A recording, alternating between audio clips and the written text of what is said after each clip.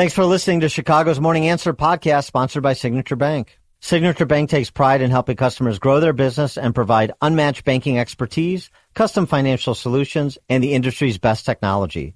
So whether you're a business looking for a deposit relationship or needs a ready source of financing, Signature Bank is the right bank for you. Call today at 773-467-5600 to hear how Signature Bank can help your business grow and thrive. Member FDIC, Equal Housing Lender.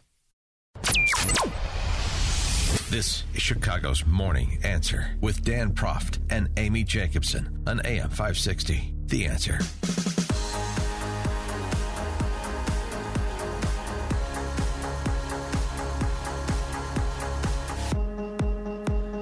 Top of the morning, Dan and Amy. You've heard about this proposed merger between Kroger and Albertsons. Kroger... I'm surprised you know about grocery stores. It's the business of them, right? Sure. No, not actually being in them. I know. When was the last time you were in? When was the last time you were in a grocery store? Late 90s. Kroger has proposed to pay $25 billion for Albertsons. The merger would put the grocery store behemoth on par with Walmart in terms of size. Wow. But running into some friction from the federal government, questions about antitrust issues. And this brings us to Senator Tom Cotton from Arkansas and his grilling of Kroger CEO Rodney McMullen. And it's a case study in response to the question, what should conservatives do in response to woke corporations? Kroger is one. Rod Dreher calls it the most woke of the grocery chains. How do we fight? How do we fight not just federal government encroachments, but corporate encroachments? Well, here's how the conversation began between Senator Cotton, and Kroger CEO Rodney McMullen. Tom Cotton telling some things to Rodney McMullen he apparently didn't know were going on in his own company, which was interesting. You recently agreed to pay $180,000 to settle a religious discrimination case in Conway, Arkansas. In that case, two Kroger employees, Brenda Lawson, age 72, and Trudy Rickard, age 57, declined the directive to begin wearing a new store apron with a multicolored heart symbol on it. They, like many other of your employees, felt uncomfortable with the new aprons because they thought the heart resembled a gay pride symbol. Rather than make accommodations, Kroger fired these two employees. One employee simply asked to cover the symbol with a name tag, but Kroger refused even that reasonable accommodation. Are you aware of these terminations, Mr. McMullen? Senator, I am not.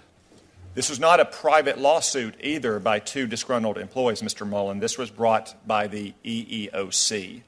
So are you not aware when your company is sued for religious discrimination by the United States government? No, sir, I am not. Not always. Well, I'm disappointed by that. Are you aware that, Mr. McMullen, are you aware that Kroger has something called an allyship guide for its employees? Yes, Senator. Okay.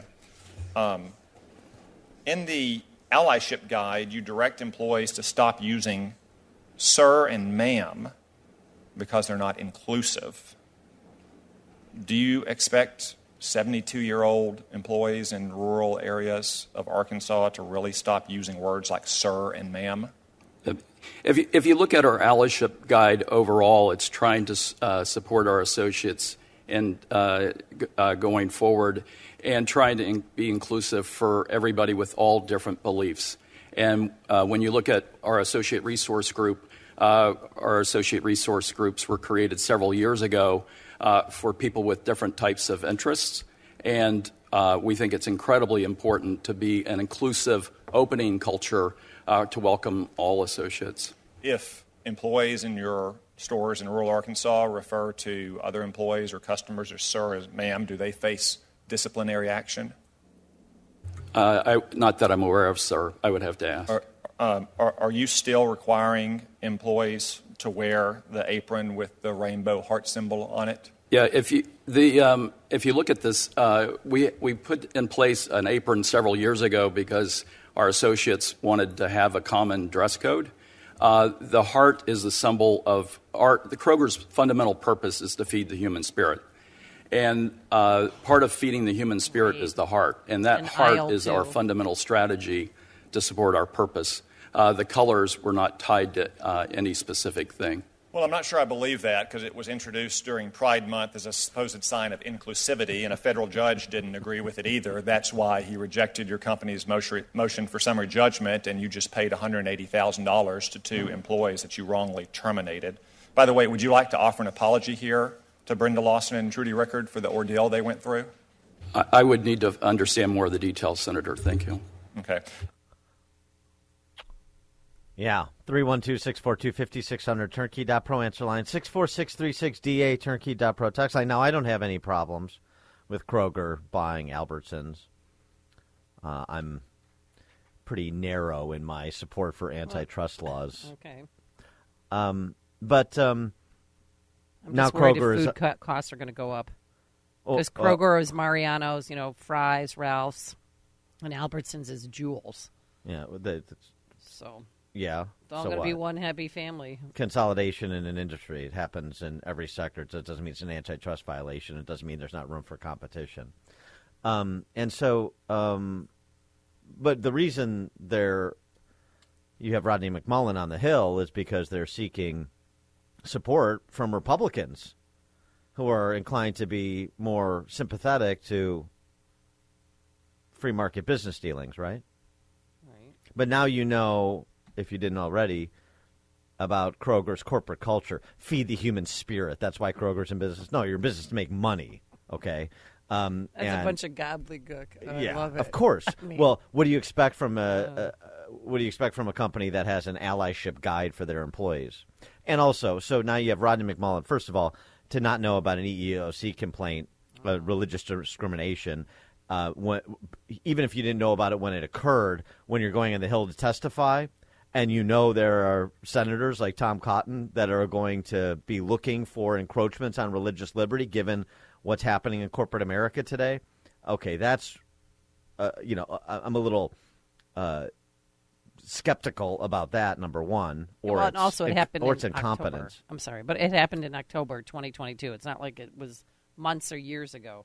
Well, and then the second thing, it just happened. The heart with the rainbow coloring, had nothing to do with any particular group affiliation. It was just meant it's sort of our way. We came up with it as our way of conveying inclusivity. Right. Not exactly. It was rolled out during Pride Week. The federal judge disagreed, and so it is. Okay. So just spare me the sophistry, Mr. McMullen. So what should Republicans do? How should they respond in this moment to Kroger's appeal to Republicans on their big deal with Albertsons? 312-642-5600, turnkey.pro answer line, 64636. Type in DA, then a quick comment. Well, here's what Tom Cotton had to say on that. Here's his answer. This situation reminds me a little bit of the situation big tech companies have found themselves in recent years. They've come to Washington because they fear regulation from our Democratic friends or action by the Biden administration, and they expect Republicans, who are traditionally more supportive of free enterprise, to come to their defense. And I've cautioned them for years that if they silence conservatives and center-right voters across the country, if they discriminate against them in their company, they probably shouldn't come and ask Republican senators to carry the water for them whenever our Democratic friends want to regulate them or block their mergers. So I've heard a lot of questioning about that today, and I've read a lot about it in the news. And I'll say this. I'm sorry that's happening to you. Best of luck. 312-642-5600, turnkey.pro answer line. Jim in Crown Point, you're on Chicago's Morning Answer. All these big corporations, in an effort to get a bigger market share, they're going to trample on the rights of their existing customers. Everybody has personal preferences. I'm 5'7". When I dated women that told me to my face, I like you, but you're not tall enough, okay? That's her personal preference. Should I sue her because she said that to me? No. I don't like overweight women. That's my preference. Everybody has preference. And here, the website, people that are going are at court now because they refuse to do gay sites for gay people. They're trying to dictate everything, personal pronouns. I talk the way I talk. I'm almost 70. I talk the way I talk. I was raised this way. This is my preference. I don't want to conform. The country is way out, and kudos to Cotton. I love his last line. It was beautiful. Yeah, thanks for the call, Jim. Did he drop the mic too and then walk away? It would have been like it, yeah. Would have been appropriate, right? Yeah. Oh, I'm sorry to hear that's happening to you. Oh, so Best sad. of luck. Yeah. Best of luck. And I think that is the attitude when you're participating with despicable rent-seeking behavior, despicable infringements on people's rights, demonizing people. You throw in with the statists, you throw in with these new Marxists, and then you come crying to us when the new Marxists turn on you. I'm sorry that's happening to you. Best of luck. Dan and Amy, Chicago's Morning Answer. Hear about the big stories of the day, then talk about them right here on Chicago's Morning Answer on AM 560. Business owners, now's the time for your business to make the move to a locally owned business bank. Hi, Mike Gallagher here to let you know that you don't have to look far. Signature Bank was founded in Chicago with a simple mission to help companies like yours grow, succeed, and thrive. Their decisions are made locally by a terrific team that knows your name, cares about your business, and invests in your success. That's why Signature Bank is my bank. I'm a customer. As business owners, they knew that local family-owned businesses were not getting the help they needed or deserved. So I invite you to reach out to my friends at Signature Bank today. Write the number down. Remember this phone number, Signature Bank, 773-467-5630, and learn all about this great bank, 773-467-5630, or visit them online at signaturebank.bank. That's signaturebank.bank. Signature Bank makes commercial banking personal. Member FDIC, equal housing lender. The Answer.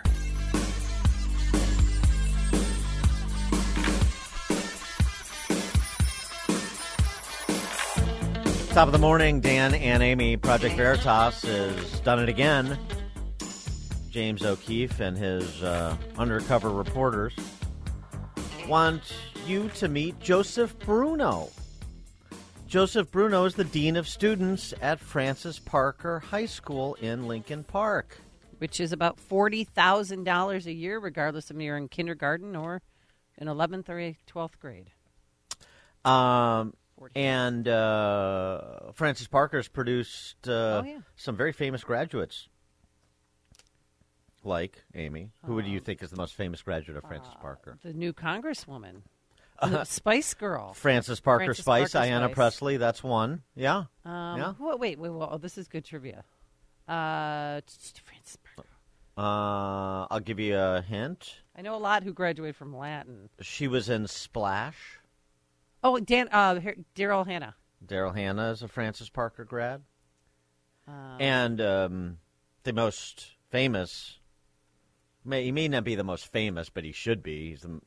He's the greatest American living American playwright. David Mamet. David Mamet, who went on to Iowa, too, by the way. Well, I don't think you'll think that Francis Parker is on pace to produce another David Mamet anytime soon, given the culture in that school, as evinced by Joseph Bruno, the Dean of Students. Let's meet him, shall we? So I've been the dean for 4 years. During Pride, we do a Pride Week every year, and I had like our LGBTQ plus health center come in. They were passing around butt plugs and dildos to my students, talking about queer sex, using lube versus using spit. Who is this? This is an LGBTQ plus health center came in to talk to my high school students. They're just like passing around dildos, butt plugs. The kids are just playing with them, they're looking at them. In the school? In a classroom. Wow. Yeah. While I'm sitting there. And we had a drag queen come in, pass out cookies and brownies and do photos. It's so amazing. And everybody's cool with that, like the butt plugs and the dildos. Nobody complains. No. I mean, if the parents found out, would they? No. It's queer sex. This is the drag queen that came in. What's her name? Alexis Bevels. Alexis Bevels. And just hung out in my classroom. And was there? Or hung out in my office. You have so much freedom. So much wiggle room. So much freedom. So much money. I mean, to do stuff. Trustees are okay with that too? They don't know. They would. It's like I wouldn't even like run it by them. Like, why would I run it by them? They would be like, "Oh my god, that's wonderful." Yeah. How old were the kids with the classroom? 14, 18. They're like, "How does this work? How do we do how does this work?" Right. So yeah, that's a really like cool part of my job is I don't have to worry about stuff like that. 312-642-5600, Turnkey.pro answer line, 646-36DA, Turnkey.pro text line. How's it going at your kids' school? Are they learning about butt plugs and dildos as freshmen? This is so vile and so disgusting that it's hard to process. And first of all, the Dean of Student looks like a character, if you haven't seen the video, from the Village People. Yeah. Yeah, that's accurate. No, isn't it? That's yeah, it is accurate. And some people online couldn't even like, no, that's not true. This is fake news. No, it is not fake news. And I wish to get, like, Jennifer Pritzker graduated from there, so I wish Governor Pritzker was having a press conference today where I could ask him, is that appropriate to be taught in school? At your trustees don't know? Because, there's a lot of money. There's more here. Just hung out in my classroom. Was there? Or hung out in my office. You have so much freedom. So much wiggle room. So much freedom. So much money. I mean, to do stuff. Trustees are okay with that too? They don't know. They would. It's like I wouldn't even like run it by them. Like, why would I run it by them? They would be like, "Oh my god, that's wonderful." Right. Of course.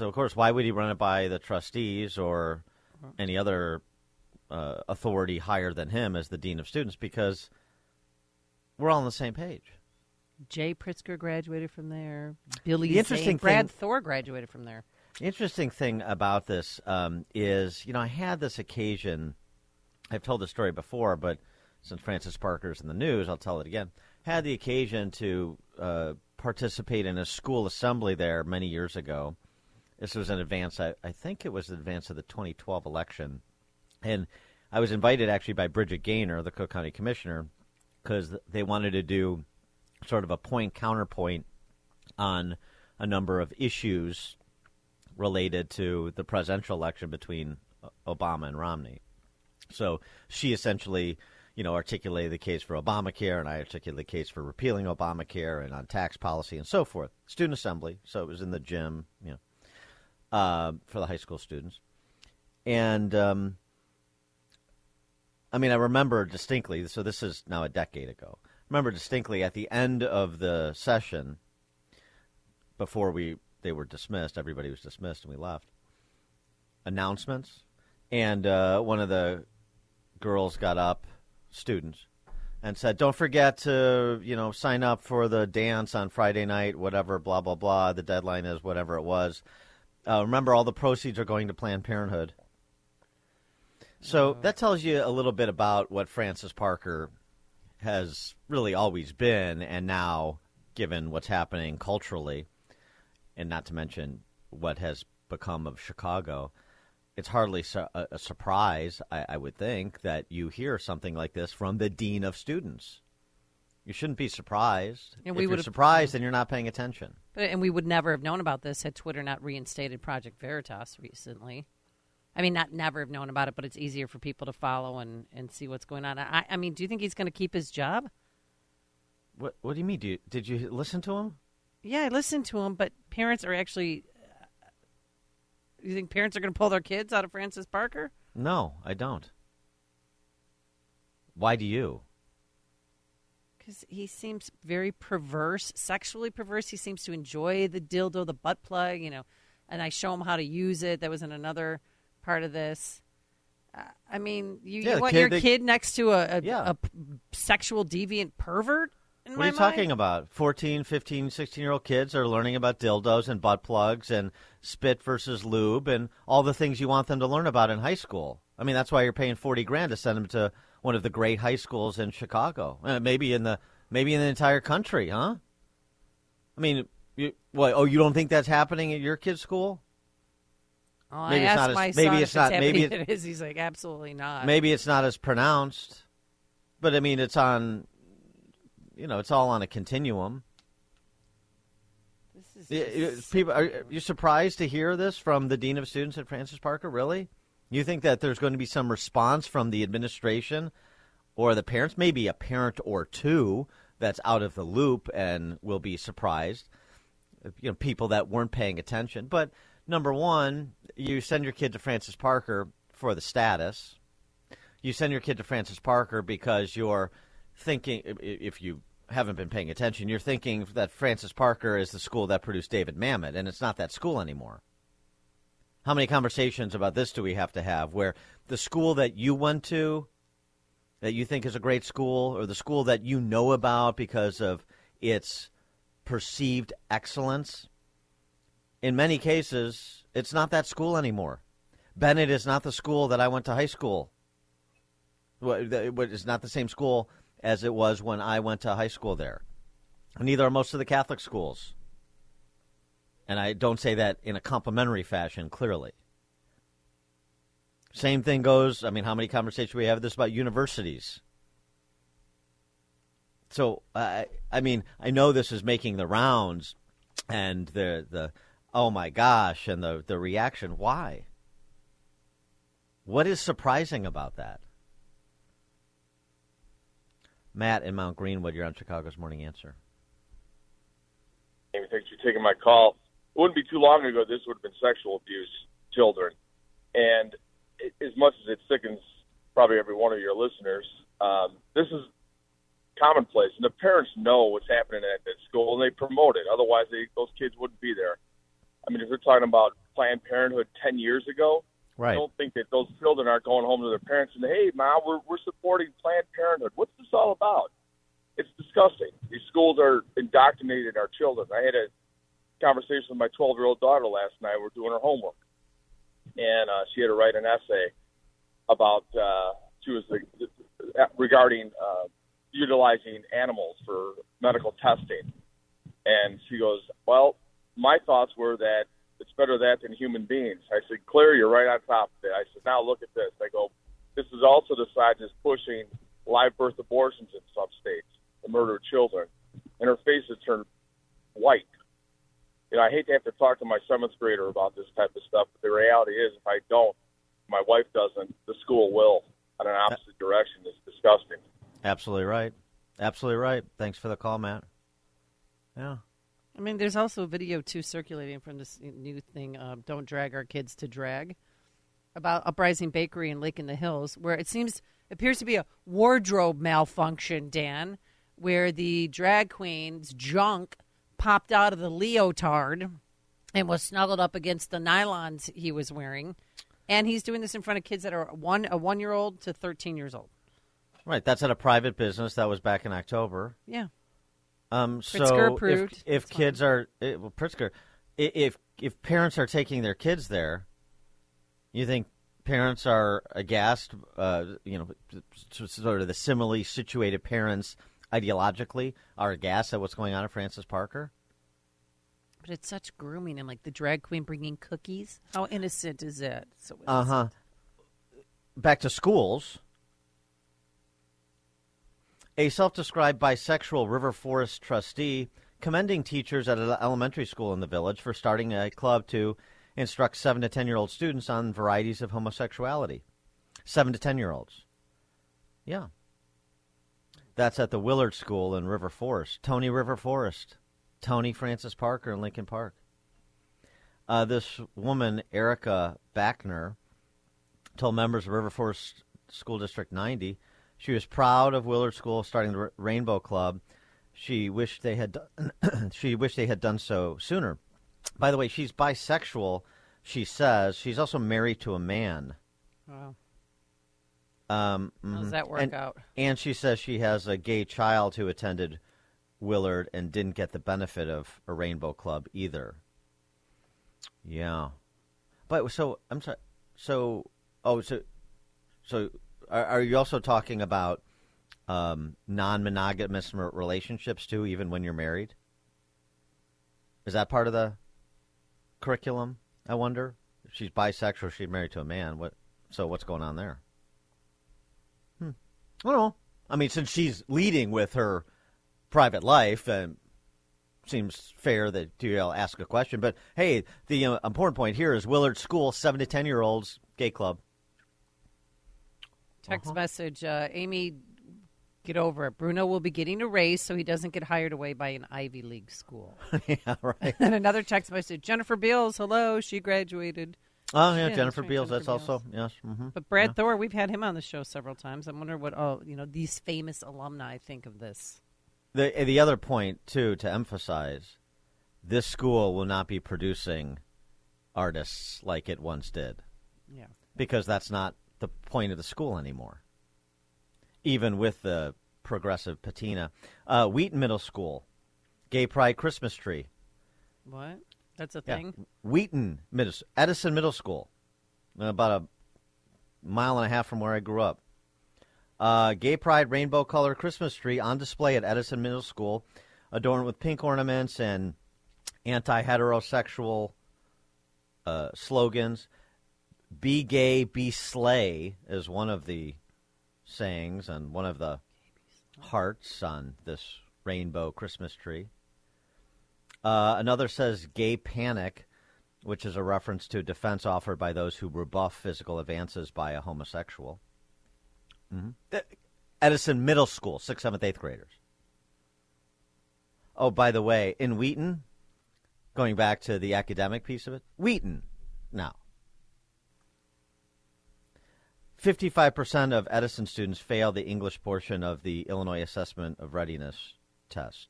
63% failed the math. Good schools. I'm moving to Wheaton for the schools. Are you? You shouldn't. I'm gonna send my kid to Francis Parker for the education. Are you? You shouldn't. So in addition to and connected to the ideological point of the schools is the decline in academic achievement. They're connected. Kathy and Joliet, you're in Chicago's Morning Answer. Hey, Dan. Hi, Amy. In the 80s, I worked in dentistry, and my boss asked me to go over to Francis Parker to teach hygiene, oral hygiene, flossing, brushing, etc. during Children's Dental Health Week in February. And I found them to be the most bratty, disrespectful group of kids. Of course, I'm an outsider coming in, so what's the penalty there? Nothing.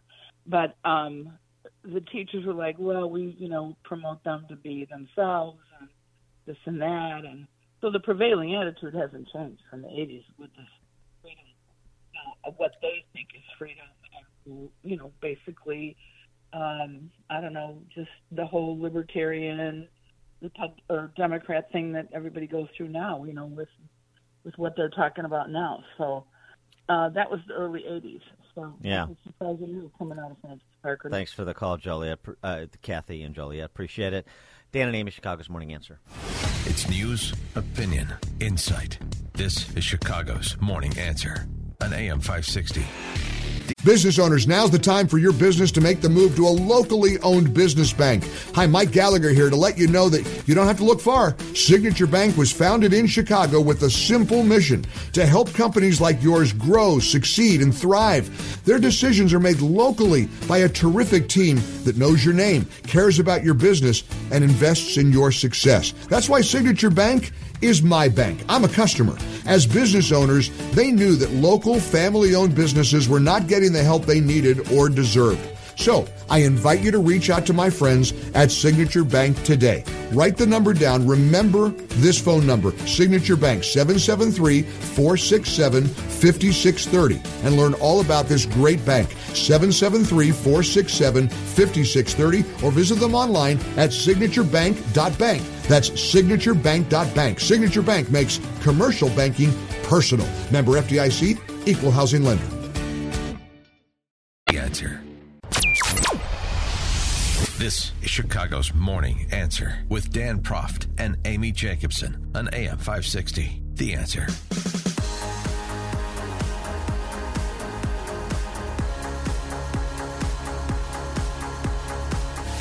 Top of the morning, Dan and Amy. The COVIDians in the West continue to punish the kids. Alex Berenson, over at his Substack, brings us the story of 14-year-old Yulia Hicks. Brought from Ukraine to the United States in December of 2018, she was given up by her first two adoptive families before Chrissy and Lee Hicks adopted her last year. That's nice. She suffers from a genetic condition that's destroying her kidneys and eyes and will soon force her to have a kidney transplant. But doctors at Duke University, where Yulia has been awaiting a kidney transplant, have told her parents they will not give her a new kidney unless she is vaccinated against COVID, even though Yulia has already had and recovered from COVID. Why do we keep doing to this? 642-5600, turnkey.pro answer line. I'm sorry. Why do we keep doing this to each other? Where's the humanity? Where's the compassion? Where's helping your fellow American or your fellow human being? The pediatric infectious disease specialist is a political hack. His name is Dr. Dan Chang. And by the way, we're going to broaden this out to a larger conversation about the pediatrics profession, because you better get a second opinion or a third opinion or fourth opinion if when it comes to your kid's pediatrician these days. Dr. Dan Chang said the COVID jab prevents severe disease and death. Well, there's a lot of vaccinated people that are dying from COVID. In fact, in Australia, more than 90% of COVID deaths have occurred in vaccinated people. Oh, I'm sure. And we know now that the pandemic of the unvaccinated, the data doesn't support that meme anymore, does it? The left is all about their memes and their sloganeering. Dr. Chang also said, Dan Chang, told Yulia's parents, the natural immunity is not as good as if you had natural immunity plus vaccination. That is also... How does he know that? It is also unknown definitively, and some of the studies that have been done suggest that hybrid immunity isn't a thing. There was a New England Journal of Medicine study in July of this year that examined COVID infections from more than 2 million people in Qatar and found that the effectiveness of previous infection and 2 doses is similar to the effectiveness of previous infection alone. But nonetheless, Dr. Chang and Dr. Eileen Chambers, a pediatric kidney specialist, acknowledged their hospital had seen no deaths or severe illness in unvaccinated patients following kidney transplants. But they say they heard of deaths at other transplant centers. Oh, you've heard of things. Yeah. Dr. Chang also pointed to hospitalization costs if Yulia developed a COVID-related fever after receiving a transplant as a reason to require vaccinations. Just keep running down the list. Okay. I'm sure that was a randomized study, not... I mean, what... He's not forcing her, though, to get the COVID shot. He's only recommending it, although if you don't get it, you're not going to get the transplant. So that's not much of a recommendation. Can they go to another hospital? Can they sue the hospital? I mean, how do you fight back against stupidity? They are seeking a transplant center that will not require Yulia to receive the COVID shot. They live in North Carolina. That's why they're at Duke. They obviously believe that, or the reputation is that they do, that they're a quality medical facility that can perform these kind of surgeries. But now they're trying to raise $25,000 to help pay for the additional expenses of traveling for a transplant. Now, the parents say this is not having an impact on her. She's the happiest child I've ever met, said her mom, which is great. But it's not. It's about what the adults are doing. It's about not about 14-year-old Yulia, other than what people are doing in the interests of COVIDian politics and to the detriment of this 14-year-old girl. Once again, though, I just want to squeeze this in here. Ron DeSantis, he's displaying true leadership. You're very lucky, Dan. He wants to hold mRNA manufacturers accountable. We are going to work to hold these manufacturers accountable for this mRNA because they said there was no side effects, and we know that there have been a lot. And so we did a study in Florida, and you saw an 86% increase in cardiac-related activity from people 18 to 39 from mRNA shots. And so, yeah, he's the only one. He's the only one that's actually leading, who's just not going along to get along, like every other governor in this godforsaken place we live. The American Academy of Pediatrics. So this is what I want to get to as well. And then we'll take some of your calls. 312-642-5600, turnkey.pro answer line. Yeah, they have a huge place in Itasca right across the street from the Westin. It's a beautiful facility. They're completely the association and much of the profession, which is dominated by Democrats. It's more than 2.5 to 1. The pediatricians surveyed identify as Democrat versus Republican. In the June of 2020, they took a strong stance, the American Academy of Pediatrics, against school shutdowns. The importance of in-person learning is well documented. There's already evidence of the negative impacts on children because of school closures in the spring of 2020. The group, this is the statement they issued. They included a litany of issues: learning loss, food insecurity, isolation, depression, physical and sexual abuse, substance use and abuse, suicidal ideation. All policy considerations for the coming school year should start with a goal of having students physically present in school. June of 2020. Yeah, I remember that. Right. I was like, oh, somebody's on our side. Somebody's got our back. And then, boom. 2 weeks later, after Trump and Betsy DeVos and Pence were saying schools need to open in the fall, Trump tweeted it July 6th.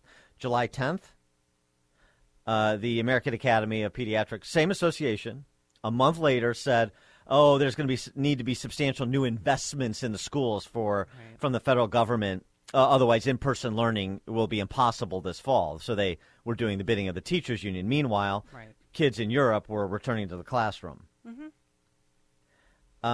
Nobody was teaching from the grave from Europe.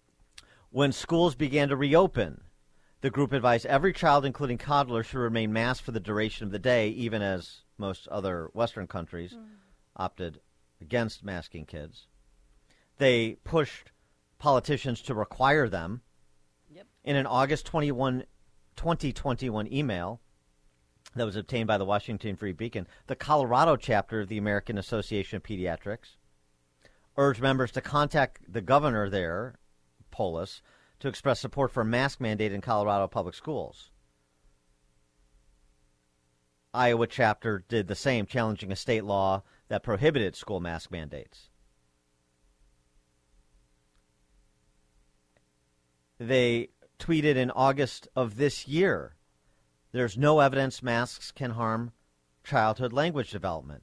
But prior to the pandemic, this same association, the American Academy of Pediatrics, had argued that seeing faces is critical for early childhood development. According to a book published by them in 2018, visually impaired children are slower to acquire adjectives and verbs than their sighted peers at younger ages and less likely to smile because smiling is learned by seeing others smile.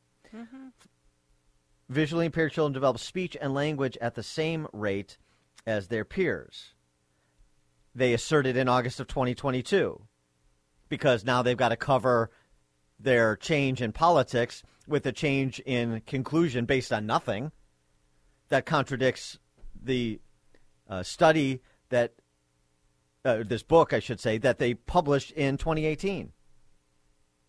So they just do complete reversals based on what? Science and data? No. No, based on what the unions want. Because Politics. The same people were in charge at the American Academy of Pediatrics that were in charge months later. Politics. And the CDC found that 45%, Dan, almost half of high school students were so persistently sad or hopeless in 2021 that they're unable to engage in regular activities, and 1 in 5 seriously considered suicide. And I told Governor Pritzker that time after he laughed at me, belittled me, and I think that he should apologize to all the parents because we were right once again. Politics, but now crossing over and being the driver for decisions about your kids' health, in addition to their education, which also, of course, implicates their health. But literally being driven by these associations like the American Academy of Pediatrics, that gives the credibility of medicine, of science, to the COVIDians. Scott and Aurora, you're on Chicago's Morning Answer. Yeah, my issue with this doctor is this girl clearly has underlying health issues already. I mean, that's what she's there for. And she's already had COVID. I'm assuming she got through it just fine. And he's still trying to push this on him. Other than virtue signaling, I mean, at this point, what's he trying to accomplish? You got to hold the line. Thanks for the call, Scott. I mean, we talked about this at the height of the pandemic. There were, you will not get this medical treatment. You will not get this transplant. There are other stories like Yulia's of kids and adults that were denied transplants if they wouldn't get the vaccine once it became available. So this has been happening for a while, and it continues, and it will continue because you have to hold the line. You have to continue to justify the decisions that you made, the positions that you took. That's what you're seeing doctors do, like you're seeing politicians do. That's the scary thing, doctors behaving like politicians. Clay and Wheeling. Good morning, Dan and Amy. Yeah, newsflash, anybody in modern-day politics doesn't care about you at all. They only care about your vote and how much money they can secure along with it. That being said, I don't know if you guys follow Flecka's talks, but he does a great little segment called Weekly Updates on what they're blaming this new sudden death on this week. I think last week it was a random O3 element that they discovered in the air. It's just getting ridiculous. It's this vaccine. The American people and this whole world have been duped. You've been lied to. Thanks for the call, Clay. I mean, like yesterday, Dr. Fauci being a star. Yesterday, Karine Jean-Pierre asked about what the president is going to do about the triple-demic, the flu, RSV, and COVID. No. What he's going to do about the defense authorization, the defense Pentagon funding bill, with Republicans stripping out the vax mandate for military. And here's what she said. On the National Defense Authorization Act, it doesn't include a military COVID vaccine mandate.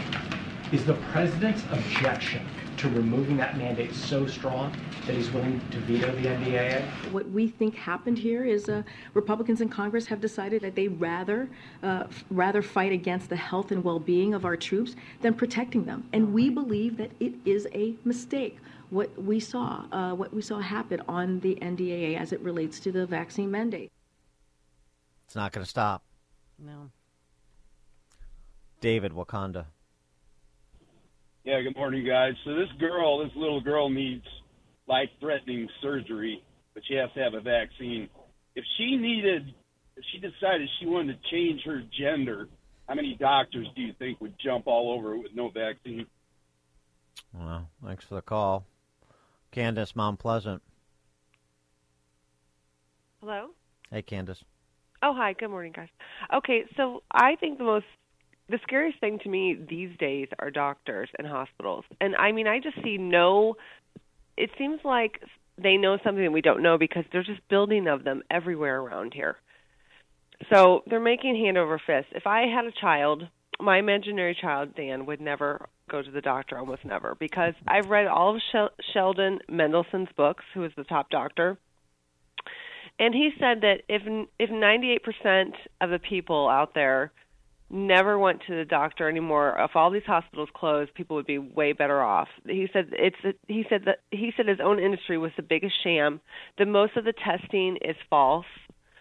And I think a lot of these kids are being, the parents are groomed to think that, they need this kidney or they need this or they need that. And I bet if she just alters her diet a little bit, she probably doesn't need the kidney thing. Well, and I would definitely, okay, before Dr. I went to Candace. American, Okay, but wait Dr. a minute, Candace. before I go to American Doctor and hospital, I would take her somewhere else, out of the country for treatment. Well, okay. Thanks for the call, because she has a genetic condition that's destroying her kidney. That's what we're to understand. So, yeah. So I'm not necessarily. Doesn't seem like there's much question about the diagnosis, but there's a lot of question about the treatment and the predicates for the treatment. So, getting into homeopathic versus modern medicine is a separate discussion that we're not going to have today. Dan and Amy, Chicago's Morning Answer. Listen to podcast of Dan and Amy from the AM 560 mobile app. Download it today at 560theanswer.com/mobile. If you're looking for the latest news, insight into what it means, and the sharpest opinion, there's only one station in Chicago where you can turn, and it's this one. We're AM 560, The Answer. Top of the morning, Dan and Amy. Part of Senator Raphael Warnock's victory speech on Tuesday night was interesting, given the run-up to this cycle, the midterm election. Was in part about Republicans allegedly working to suppress the vote at the state level in states like Georgia, right? Big boycotts when Georgia moved some minor election reforms, again, the state of Georgia, because it's a state and local issue, the administration of elections, particularly a state issue. And it was going to be Jim Crow 2.0. That's what it was, right? That's what the president said. That's what Stacey Abrams said. That's what Raphael Warnock said. Jim Crow 2.0, suppressing the black vote in particular, but suppressing voters. That's what the Republicans were in business to do. That was going to be the result of the law, that was the reforms that were passed in Georgia. So much so that, the Major League Baseball had to move the All-Star game. Oh, that's right. And what happened instead? They had large voter turnout and early voting. And despite Warnock's victory, don't think for a second that it's still not Jim Crow 2.0. There are those who would look at the outcome of this race and say that there's no voter suppression in Georgia. Let me be clear. Just because people endured long lines that wrapped around buildings, some blocks long, just because they endured the rain and the cold and all kinds of tricks in order to vote, doesn't mean that voter suppression does not exist. It simply means that you, the people, have decided that your voices will not be silenced. And so expect that to continue right through 2024 and until and unless these demagogues like Warnock are defeated. There is an important case before the Supreme Court. Oral arguments were offered the other day. The religious liberty case that we talked about out of Colorado, 303 Creative, and we're actually going to have the graphic artist on in the 8 o'clock hour. Another important case before the court involves a redistricting plan in North Carolina. The case is Moore v. Harper. And the Supreme Court is taking up what the Constitution's election clause means against the backdrop of a Democrat Party that wants to federalize elections, the administration of elections writ large. For more on that case and its implications, pleased to be joined by Professor William Jacobson. He is a clinical professor of law and director of the Securities Law Clinic at Cornell Law School. He's also the founder of LegalInsurrection.com and president of the Legal Insurrection Foundation. Professor Jacobson, thanks for joining us again. Appreciate it. Thank you for having me back.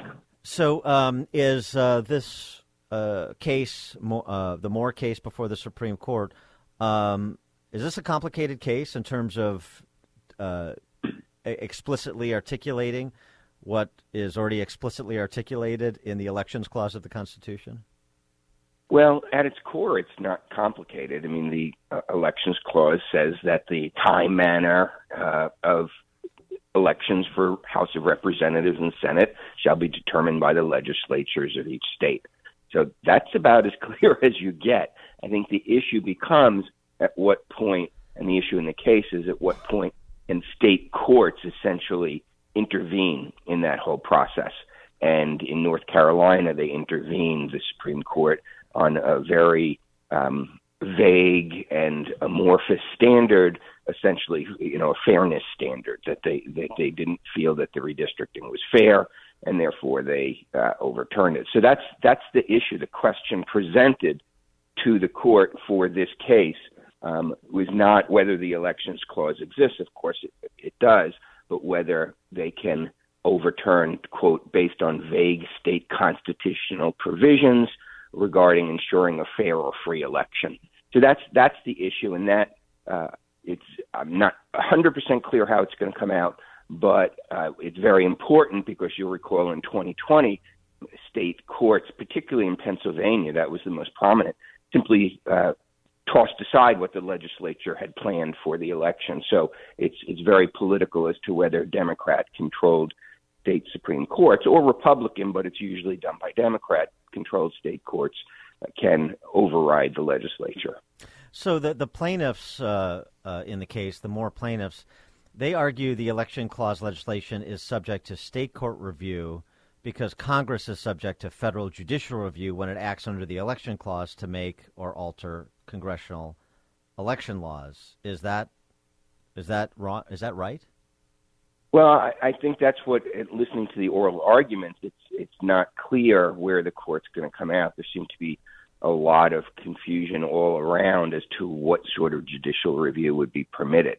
And that's one of the arguments that, well, Congress is subject to judicial review. Why shouldn't the state legislature passing these laws regarding the election be subject? And I don't know how it's going to come out, but that's really the crux of the issue the court's grappling with, is that, courts, not because it's in the Constitution, but it's really a matter of practice since the early days of the Republic, is subject to judicial review. So I think that what's probably going to happen, and what a lot of people are predicting, is that it's going to recognize the supremacy of the state legislature, but not without limit, and it's going to toss out vague standards for review, but it might allow some sort of other standard for review if it's in the state constitution, if there's a more clear standard that doesn't give unbridled discretion to the court system.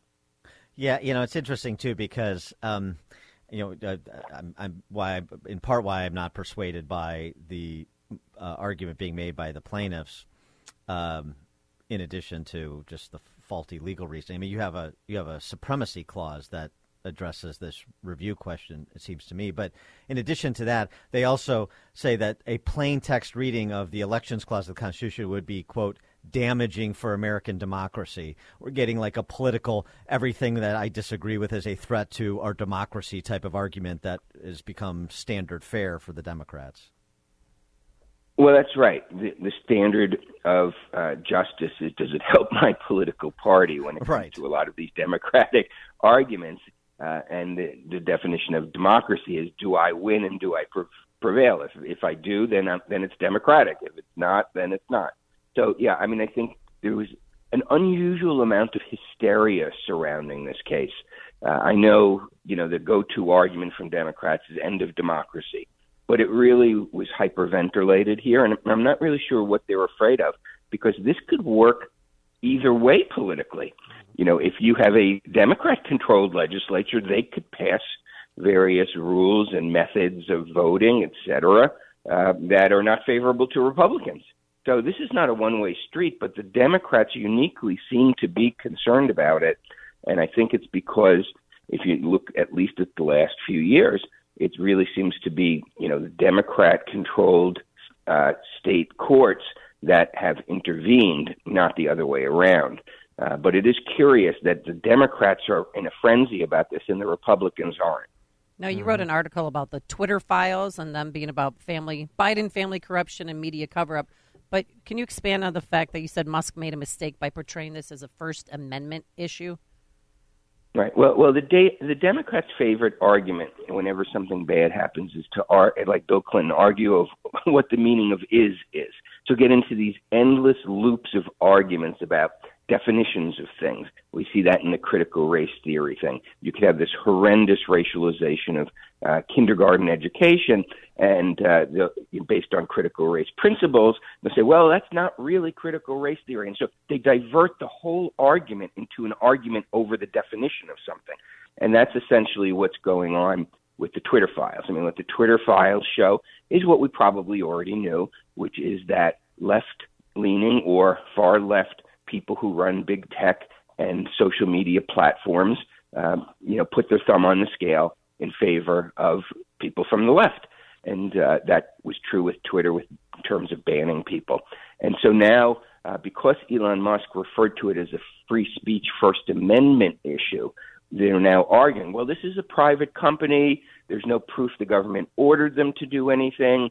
And so we're getting into this whole argument about, is it First Amendment, is it government, is it not? And to me, that's a side issue. The issue is that they actually were banning people. They actually were letting their political opinions influence the single most important platform for political argument when it comes to, this country at least. And so that's really the issue. And what they did is they suppressed the Hunter Biden laptop story, which really is the Biden family corruption story. That's what the story's about. It just so happens the laptop provided inside evidence. And so that, to me, was a mistake because First Amendment only applies if there's government action involved, and that's not necessary to the main point here, which is that Twitter was manipulating the insiders at Twitter were manipulating the election.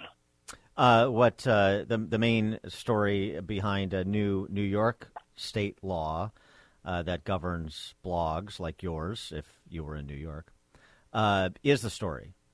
Is a First Amendment issue, I should say. That is the main story here. And I wanted to get your reaction to this op-ed from earlier in the week in the Journal by Eugene Volokh, who's a law professor at UCLA and runs a blog as well, the Volokh Conspiracy.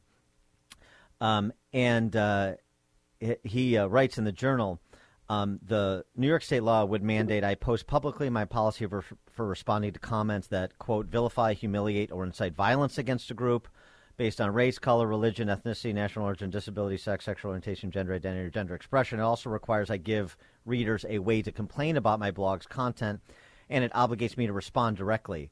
And he says, I don't want to moderate such content, and I don't endorse the state's definition of hate speech. I do sometimes delete comments, but I do it based on my own editorial judgment, not state command. And now I'm being conscripted. By obligating me to do the state's bidding with regard to viewpoints that the state of New York condemns, the law violates the First Amendment. Is Professor Volokh right about that?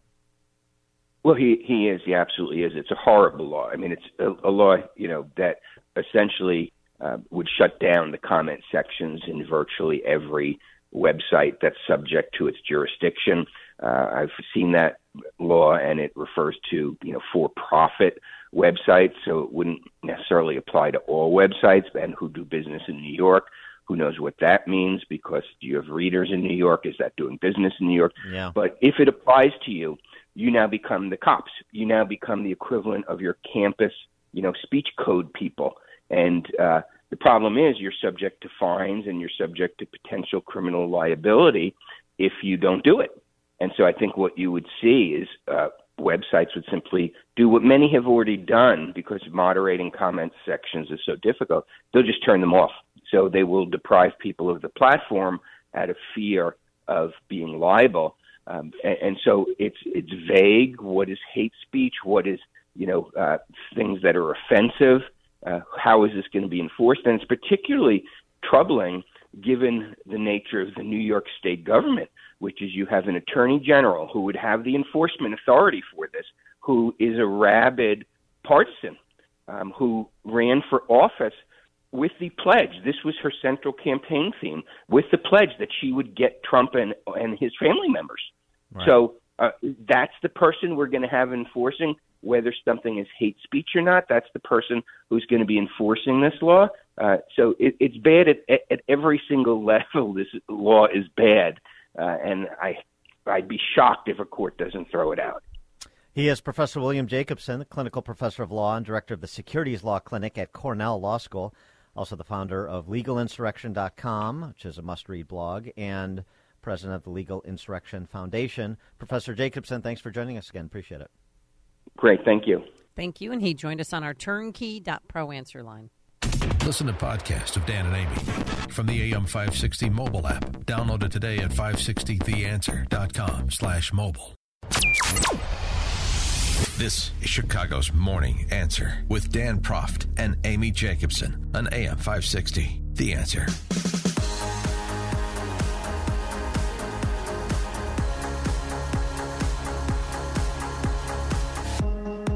Top of the morning, Dan and Amy. What does it mean for America when a Chinese communist despot, lords over the most populous country on the planet, meets with Islamic theocrat and strengthens the ties that bind the two?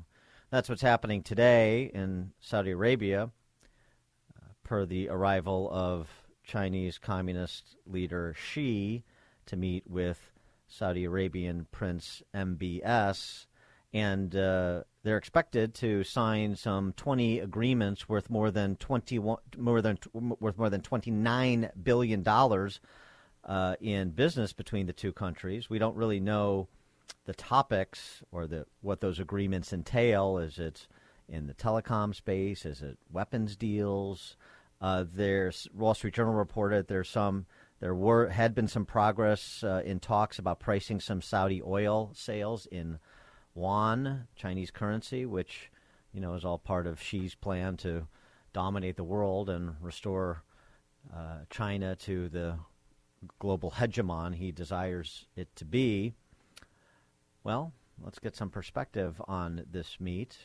We'll get that from Benedict Rogers, who's the co-founder and chief executive of Hong Kong Watch, and he's the author of The China Nexus. Benedict Rogers, thanks for joining us. Appreciate it.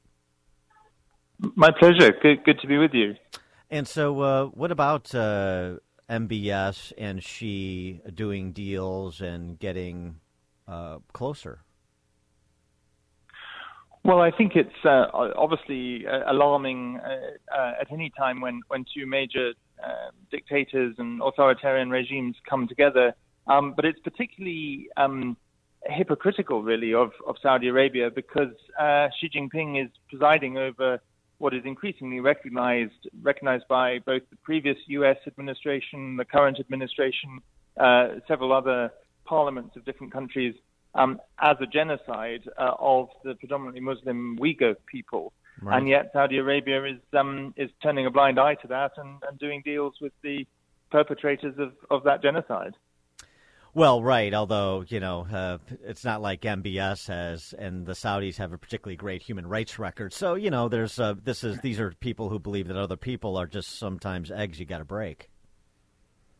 Yes, that's correct. And but there is a double standard because not only for Saudi Arabia but for many of the members of the Organization of Islamic States, the OIC countries, they have spoken out quite rightly on the genocide of the Rohingya people in Burma or Myanmar. They're very quick to speak out on any incident of either perceived or real Islamophobia in the Western world.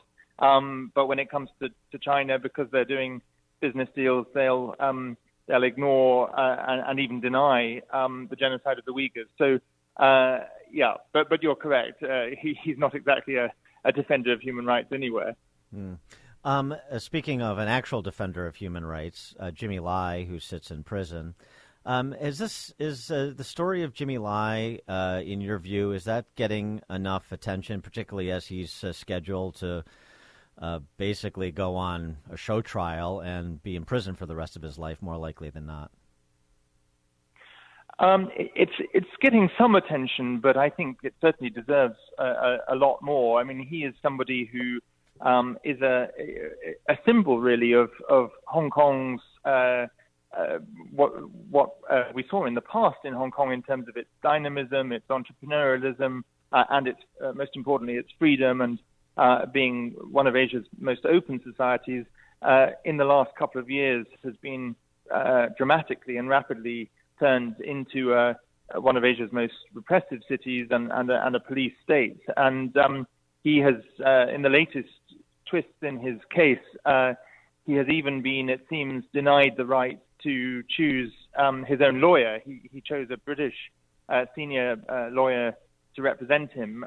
The Court of Final Appeal upheld his right to do so, but the Hong Kong government has asked Beijing to, in their words, reinterpret the law, and it looks very likely that he will not be represented by his British lawyer. And so we can be sure that he will definitely not have a fair trial. He, as you say, is very likely to spend the rest of his life in prison. And for what? For championing democracy and freedom. Wow. Now, the whole world has been watching as protests throughout China have been going on, and now they're relaxing COVID policies. No more QR codes, they say, to get on public transportation or testing to get into work. But what is really motivating this? Well, I think it's very clear that the protests were about much more than just COVID. They, when you listen to what the protesters were chanting, it wasn't lift COVID restrictions. It was Xi Jinping step down, CCP step down. We want freedom and democracy. So, and they were, I think, the largest scale and clearest protests for freedom that we've seen across China since the Tiananmen Square protest of 1989. And that's really significant. Well, and so it is significant, but where does it go? Well, I mean, how much impact are these protests really having on the communist stranglehold on the country? I think time will tell.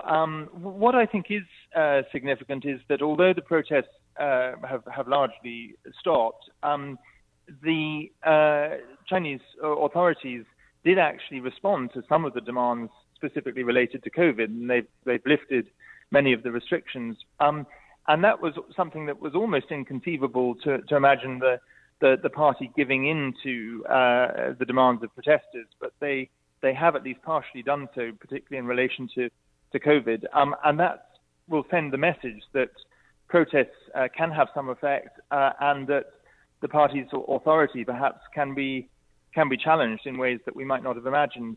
I think it also probably weakens Xi Jinping's status in the eyes of some of the other factions in his party. The long-term consequences, time will tell. How much is this responding to a popular revolt, and how much of it is responding to, Apple making noise about moving some of its production to other countries in the hemisphere, like Vietnam? I think it's probably a combination of both. I mean, the party is always nervous when the people rise up and protest, but of course it is also very concerned about the economy and about attracting foreign investment. So I think it would have been a reaction to both those factors. He is Benedict Rogers, co-founder and chief executive of Hong Kong Watch and author of The China Nexus. Benedict Rogers, thanks so much for joining us. Appreciate it. Thank you. Thank you. And he joined us on our turnkey.pro answer line. There's only one radio show in Chicago talking about today's biggest stories and telling you what they really mean. That show is this one. Chicago's Morning Answer on AM 560. The Answer. Sports and politics and sports and politics and sports and politics and intersection. Arrogance and ignorance. Arrogance, ignorance, and arrogance and ignorance. Intersection. On this installment of Sports and Politics, we go to college football and Neon Deion Sanders, primetime, as you're also allowed to call him. Deion Sanders just left Jackson State, where he'd been the football coach there for 3 years, compiling a 27-5 record. Jackson State was the alma mater of what great Chicago athlete, Amy? Mike Singletary? Oh, wait. That's Baylor. Was he on the 85 Bears? Because they haven't gotten enough recognition. He was on the 85 Bears. You should be embarrassed you don't know this. Al Harris. No, I know. Al Willie Harris. Gault. No. Not Gary Fensick. He went to Yale. You know where Gary Fensick went, but you don't know where this Gary Fensick's bear from went Barrington. to college. He's in our conference. Do you know where Michael Jordan went to college? No, North Carolina. Well, this is also a no duh. Oh, I know it. No, Can you I don't. just... No, you don't. Mike's got nobody helper. Wait. You, All right, you not just, Mike you Singletary. just twist. You Richard twist Dent, on this. no. Not Richard You're going to name every 85 Bear Yes, I am. except Dan Hampton. the greatest running back. Oh, in, Walter Payton. Hello. Yes. Oh, boy. Golly. I Unbelievable. mean, I even worked at his restaurant, and there was... The Round Table? No, I worked at Walter Payton's 34s. Oh. It's showtime, Dan. Let's get up Well, and dance. Denigrated his memory. Oh, hey, but he had Jackson State stuff up on the wall. I can't believe I forgot. So, Neon Deion, primetime Sanders. That's a good record, 27-5. Yeah. Well, Really he's been accomplished making a career. lot of noise because, of course, he's a high-profile, Hall of Famer, and so he brought all his star power to Jackson State, and he turned the program around. And so Jackson State is a historically black college, and so now Deion leaving to go coach the University of Colorado has drawn some criticism from these wannabe, as I always talk about the sports journalists, these wannabe members of the DC press corps that need to play and promote the same identitarian politics in their banal coverage of sports that we get from the DC press corps and their banal coverage of politics. One of such individual, now that Jameel Hill has left ESPN, is Bomani Jones. And Bomani Jones had this to say about Deion's move from Jackson State, historically a black college, to University of Colorado.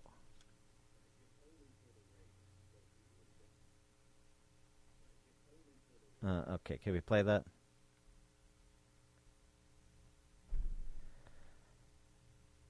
He can go take whatever job he wants, but when you come into the first job and sell the idea that you are going to be the savior of HBCUs and you are going to raise the playing field, not just for Jackson State, but for everybody else, and you're going to do it because God told you to do it. He said that. Yeah, he said that. He explicitly said that God sent him to do this. So then when you leave, yeah, people are going to ask questions about what exactly it was. Now, I don't go into the sellout place necessarily, but I do think, he's the monorail salesman from The Simpsons. He went in, he sold the big dream. Now, if you paid any attention, you knew the dream he was selling wasn't possible. It was not an achievable one that he had, but he sold it and he got people to believe it, and then he chucked the deuce and left.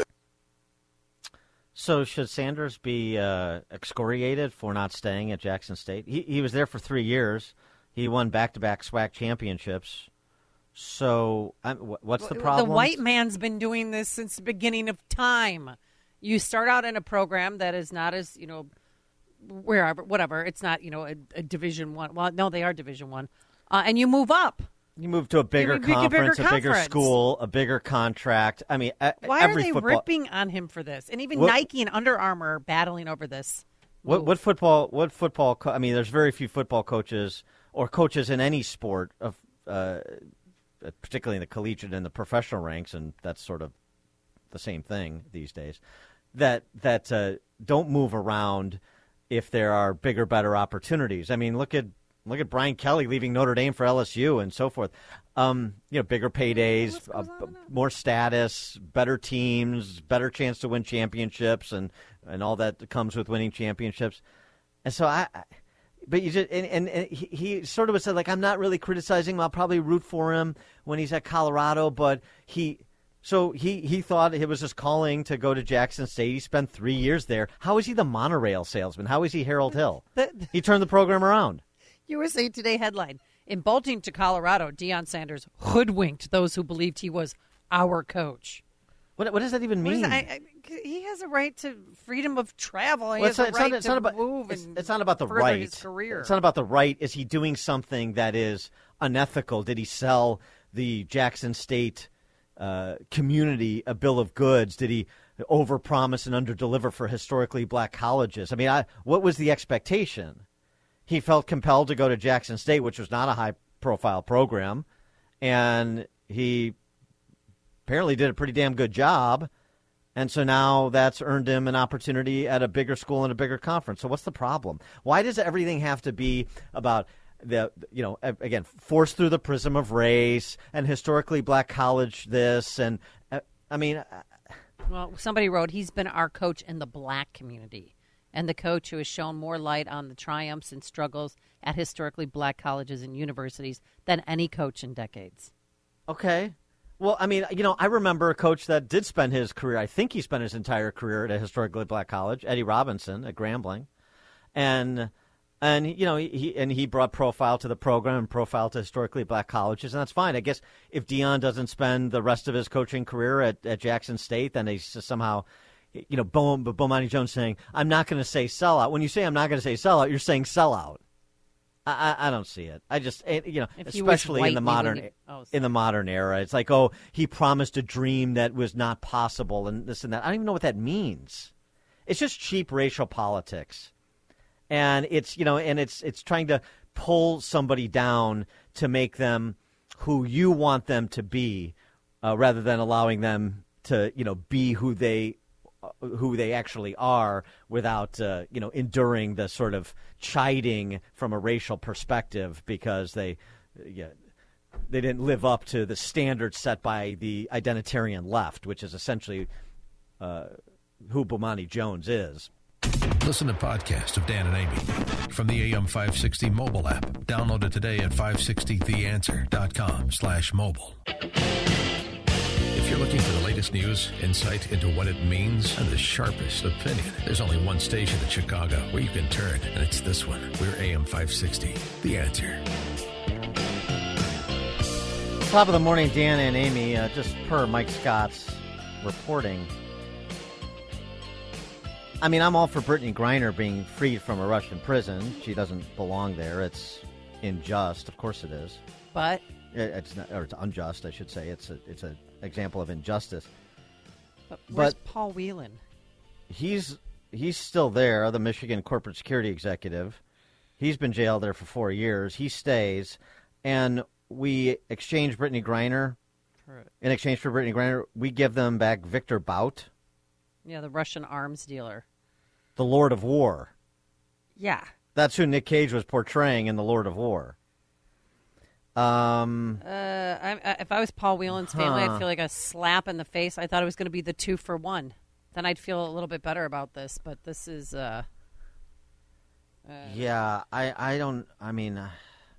difficulties, hostage exchanges, but it's like, Bo Bergdahl for... This is a little bit less than Bo Bergdahl for 5 Taliban terrorists.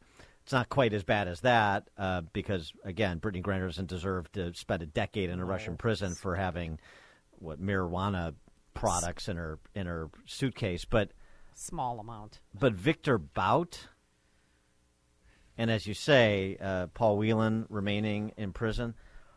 All right, well, we'll have to revisit that. I want to get to this other matter. We talked last hour about the American Academy of Pediatrics. This was in the context of COVID. These 2 pediatric doctors in North Carolina at Duke University who were refusing to do a kidney transplant for a 14-year-old girl, a Ukrainian emigre, who needs a kidney transplant because of a genetic condition that is destroying her kidney. They refuse to unless she gets the COVID jab, even though she's already had COVID and recovered. So that's on the COVID. But the American Academy of Pediatrics, there's another problem there. Well, there's many problems there. The fundamental problem is it's a political organization, not a medical one. And it's a medical one that boasts like 70,000 members in the United States and around the world. It's a guideline-setting, standard-setting organization for pediatricians. So you might want to kick the tires a couple of times and make sure if you don't have a pediatrician that you have confidence in for your kids, if they're still of that age, then you double and triple check when you do select one. Just so you know, pediatricians can see your kids up until they're 26 years old.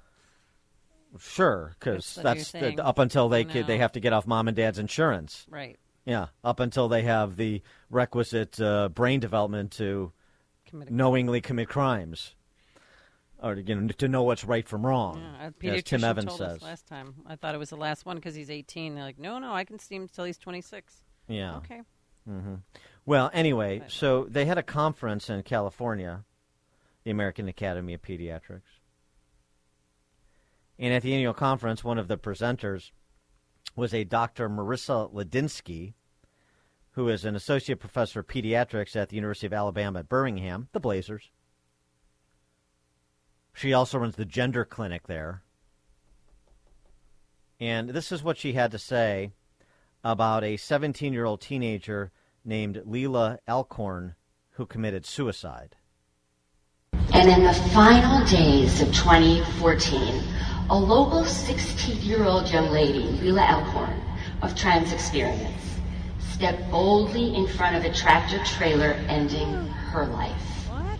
Her suicide note, written to post on social media about an hour after her death, went viral, literally, around the world. Now, Leila was not my patient, but I took care of hundreds of her classmates at Kings Mills High School. But each day, on the way to work, I passed that spot where this teen boldly ended her life, pleading for... Boldly ended her life. Boldly stepped in front of a tractor trailer. This actually drew outrage from some colleagues, some other pediatricians who were in attendance, and one of them filmed the statement and posted it so that people would be aware of this, causing Ladinsky to sort of backtrack from what she said. But how do you mistakenly, as she says she did, mistakenly glorify suicide like that? Boldly stepped in front of a tractor trailer. Boldly ended her life. 312-642-5600, turnkey.pro answer line. You can also reach us all the time on our text line, 64636. Type in DA, then a quick comment. She regretted her choice of words. It was never my intent to glorify self-harm. Really. How does a doctor say the same thing twice? And the whole point of the story was what, by the way, the story that I was reading said she's 17 years, say 16, but whatever age her was, whatever age she was, how does she accidentally say that? To me, it's indicative of something.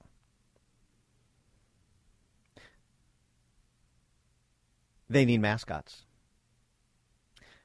This is a way for her to say that she essentially sacrificed herself for the cause. She's a martyr, right? And if we don't do what I do every day, which is to push kids into who have gender dysphoria into transitioning, into delaying their puberty, into mutilating themselves, if we don't do that, then more kids are going to kill themselves. By the way, interestingly, Washington Free Beacon had the story.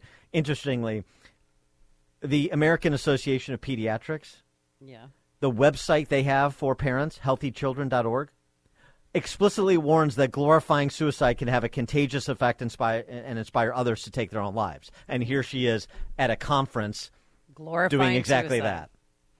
Because it's not about best practices.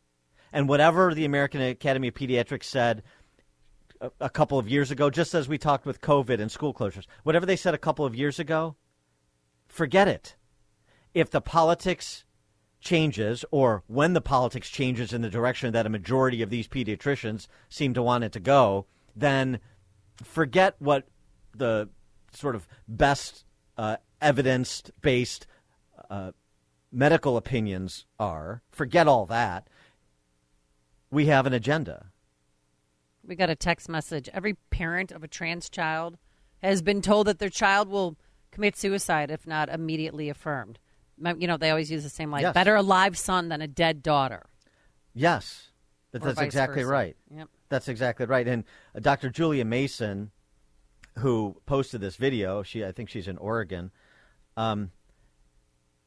she said, as pediatricians, we've forgotten what we've been taught about childhood development. We've forgotten what we've been taught about suicide prevention. We're ignoring what our colleagues in Sweden and Finland and the United Kingdom have realized. We're concretizing gender ideation. Yeah. While you're glorifying suicide in the process. Like glorifying suicide is unprofessional and dangerous, Dr. Julia Mason. So it's not every pediatrician, obviously. No.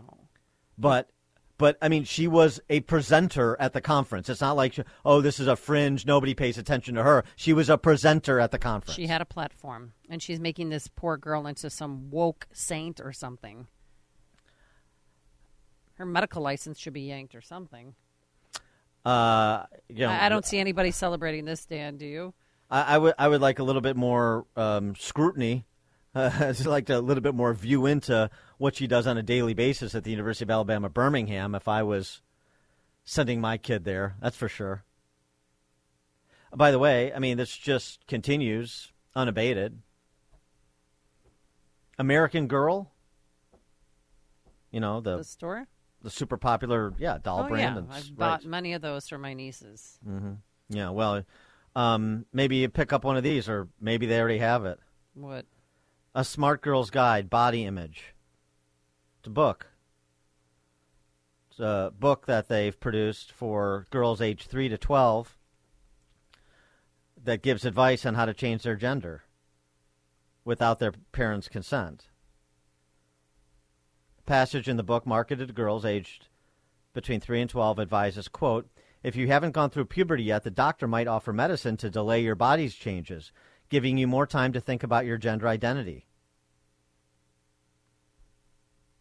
Promotion of puberty blockers. Is there another way to read that statement? It also provides a list of resources for organizations children can turn to, quote, if you don't have an adult you trust. Gender Joy. Messages about how bodies should look are different depending on a person's gender. Girls tend to face more pressures to have thin bodies and long hair and to wear clothes like skirts, dresses, and blouses. Boys tend to feel more pressure to have a muscular body, keep their hair short, and wear pants and shorts. Luckily, it's not your job to feel the way people expect. It's your job to be you. The way you show your gender to the world through clothes and behavior is your gender expression. Your gender expression can be feminine, masculine, or somewhere in between, and it might change. Maybe you'll experiment with bright dresses and long feminine hairstyles, or you may try baggy shorts, plaid shirts, and a buzzed haircut. Your gender expression should make you feel at home in your body. Being transgender is not an illness or something to be ashamed of. If you're questioning your gender identity, or if you already know for sure that you're trans or non-binary, girls aged 3 to 12. If you already know for sure you're trans or non-binary, 3 to 12, talk with an adult you trust, like a parent or a school counselor. That person can connect you with a specially trained doctor who can help you and your family decide what's best for your body. And then they go through pronouns, and if you don't have, as I said, if you don't have an adult you trust, there are organizations across the country that can help you. Turn to page 95 for the resource listing and so on and so forth. With a quote here, pull quote in this page, being transgender isn't a medical transition. It's a process of learning to love yourself for who you are. What's the detransitioning definition then? How do you define that? Is that I made a mistake and... No, I can't go back. Or in some cases. Trying to go back? Is that I made a mistake and I was led down a primrose path by adults who didn't have my best interests at heart because they're more focused on their political agenda? If you have top surgery, you can try and go back. You'll never breastfeed again. But if you get rid of the bottom surgery, you're never, ever, ever getting that back. Ever. Again, this is, I don't know how to put enough emphasis on this. This is institutionalized and operationalized throughout the pediatric profession. This is not an anecdote from, some pediatrician in Alabama and then there's some pediatrician in North Carolina. Institutionalized and operationalized. Dan and Amy, Chicago's Morning Answer. Before you see it on TV, share it on Facebook, or read about it in the paper.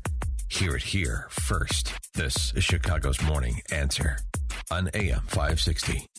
The Answer. This is Chicago's Morning Answer with Dan Proft and Amy Jacobson on AM 560. The Answer.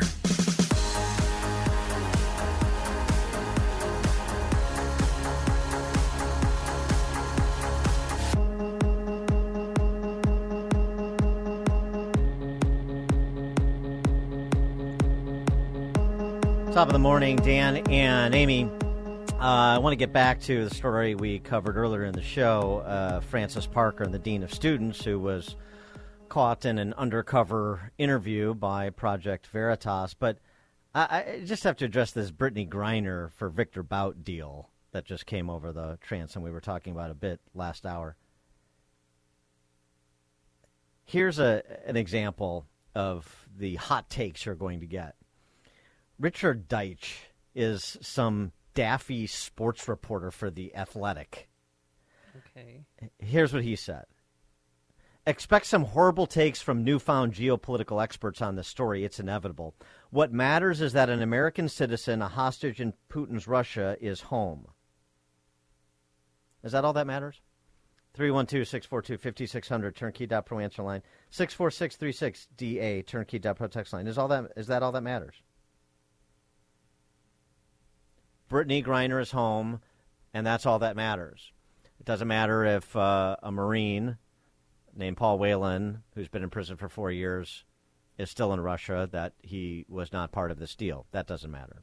It doesn't matter what the implications are of releasing the Lord of War, a former Russian intel officer, Victor Bout, back to Putin, who, were underwriting the defense of his invasion into Ukraine, right? You remember that. He is the number one threat in the world all of a sudden when they scoffed at Mitt Romney a decade ago about Russia presenting a existential threat to the country. And now he's public enemy number one because of his invasion in Ukraine. And he is an enemy. There's not disputing that. But so then we're providing a former Russian intel officer who was the number one arms trafficker in the world before he was captured in large measure by our DEA, so men and women in the Drug Enforcement Administration who put their lives on the line to get Victor Bout into an American prison. That doesn't matter either. Nothing matters except what I want. There are no trade-offs in life that I want to contemplate. I just want what I want. I don't care what the cost is. Newfound geopolitical experts. Yeah, you mean like a sports reporter? Isn't this the attitude, though? That I take this nobody sports reporter because it's such an example of a frickin' attitude. This is the same attitude that permeated the national discussion during COVID because of the COVIDians. I want what I want. And I want it now. And if you don't agree with me, I'm going to cancel you. Well, I want what I want, and I don't care what the cost is. I refuse to examine trade-offs because I'm not an adult. No trade-offs. I want Brittany Griner out of a Russian prison, too, just like any person would. She's on her way home. Any rational person would. Of course you do. Of course you don't want her in a Russian prison camp. But to say there's no cost that should even be contemplated is absurd. That is not living in the real world. I'm sorry. Just as the same conversation we had about Bo Bergdahl for 5 Taliban terrorists. I'm not saying this is as bad a deal, but I'm not saying it's a good one either. Larry in Logan Square on Chicago's Morning Answer. To prove how much more facts do we need that President Trump was a negotiator. He was skilled. Biden is a joke. Notice the timing, how they waited till after the Georgia runoff. This is smelly politics where we give a basketball player for a gun carrier. Horrible. Shame on Americans that didn't vote in Georgia or didn't vote in the last elections to keep this leftist leadership, the Biden leadership, stronger and stronger ever. Thank you. Thanks for the call, Larry. Well, here is a geopolitical expert, unlike the sports reporter from The Athletic. Michael Braun, he's a former chief of operations for the DEA. He wrote in Foreign Policy magazine when the prospect of this deal had been reported. This is back in August. I served in government for 35 years, the last 4 of them as assistant administrator and chief of operations for the DEA, 2004 to 2008. I had ultimate oversight over the operation that led to Victor Bout's arrest and incarceration. Believed to be a former officer in Moscow's military intelligence director at the GRU, Bout began dealing Soviet-made weapons in the 1990s. By 2003, he'd become the world's preeminent arms trafficker, flooding weapons to U.S.-designated terrorist organizations, insurgent groups, narcotics cartels, and rogue regimes all over the world. His international enterprise could transport tanks, helicopters, and weapons by the tons to virtually any point in the world. He did particular damage in Africa, where insurgent and terrorist groups slaughtered hundreds of thousands of innocents with weapons. This is, again, inspired the film Lord of War, starring Nick Cage. Weapons that Bout sold to the Taliban were used against U.S. and NATO forces in Afghanistan. Great. Keeps getting better. I mean, knowing how sinister he is and diabolical he is, why wouldn't they also put Paul Whelan in part of that deal? And his brother just released a statement. This time the U.S. government officials let us know in advance that he'd be left behind, unlike last April when they left him. This is David Whelan. That early warning meant that our family has been able to mentally prepare for what is now a public disappointment for us. A catastrophe for Paul. I do not know if he is aware yet, although he'll surely learn from Russian media. And we'll never know. It'll never get reported. It'll be the province of DEA and intel agencies when Bout lands back in Moscow and reconnects with Putin and ostensibly reestablishes his trafficking operation to international terrorist organizations and terrorist-controlled governments like the Taliban in Afghanistan. To finish Ukraine. Yep. Taliban's back. Bout's back. So you can't have this conversation. All we do is just celebrate that Brittany Griner has been released. That's a good thing, but at what price? And for people who don't want to contemplate the question, at what price, those people are not adults. They don't live in the real world. They're spoiled children. They're ignoramuses. They're despicable. And you know what? They make this country less free and less safe. Dan and Amy, Chicago's Morning Answer. Connect with Dan and Amy on the AM 560 The Answer mobile app. Just text the word app to 64636 to download the app today.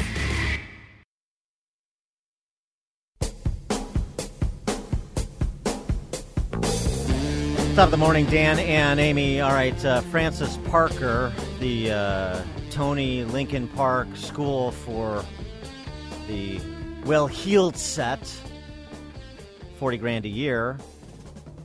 They've got a dean of students named Joseph Bruno. And unbeknownst to him, he sat down to have a chat with a Project Veritas reporter.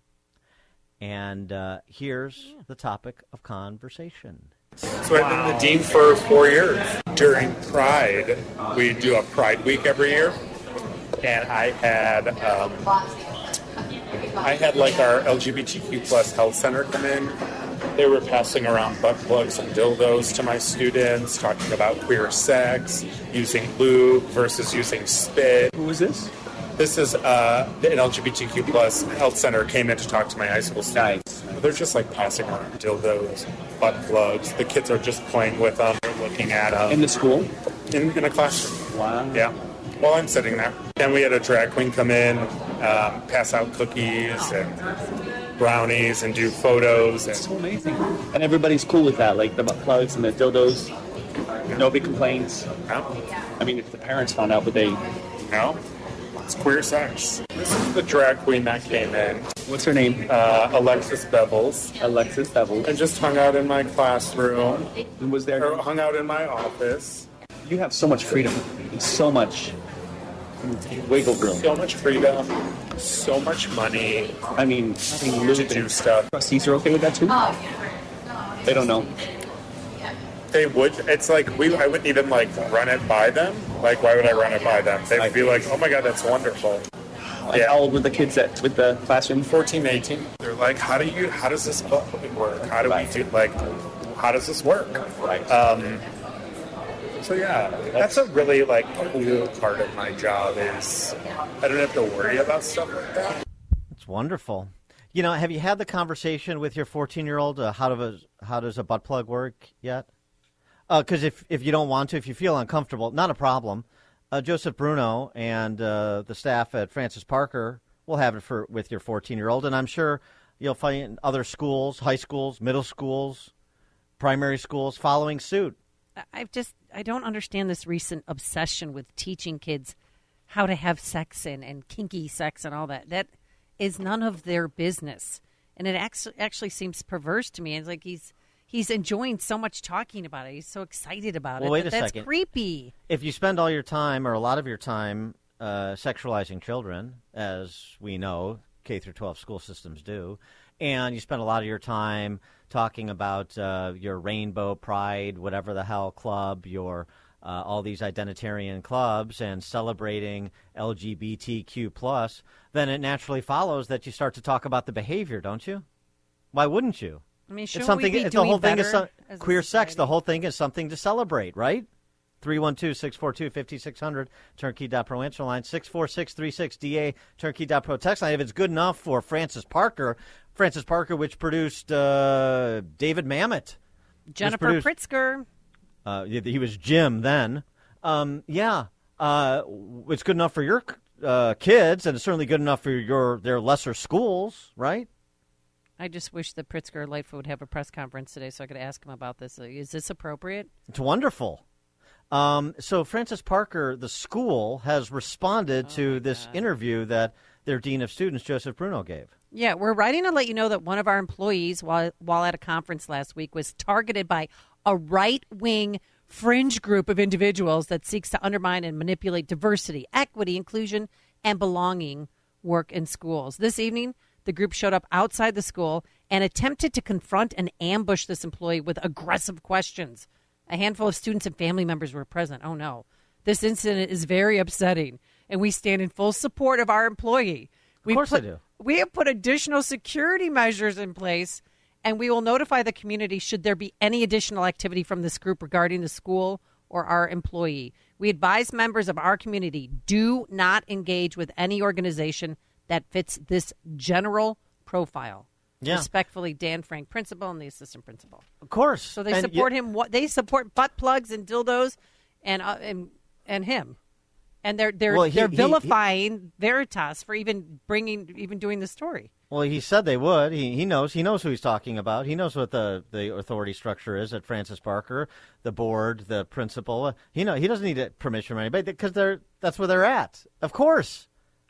So. And the problem, obviously, is as you know, as most of our listeners know, Lincoln Park is MAGA country, and so because that response smacks right. of Jussie Smollett. Yeah, and the Ascendario brothers. Yeah, I mean you got to get all those MAGA hats around there on Lincoln Avenue. So the accosting Joseph Bruno.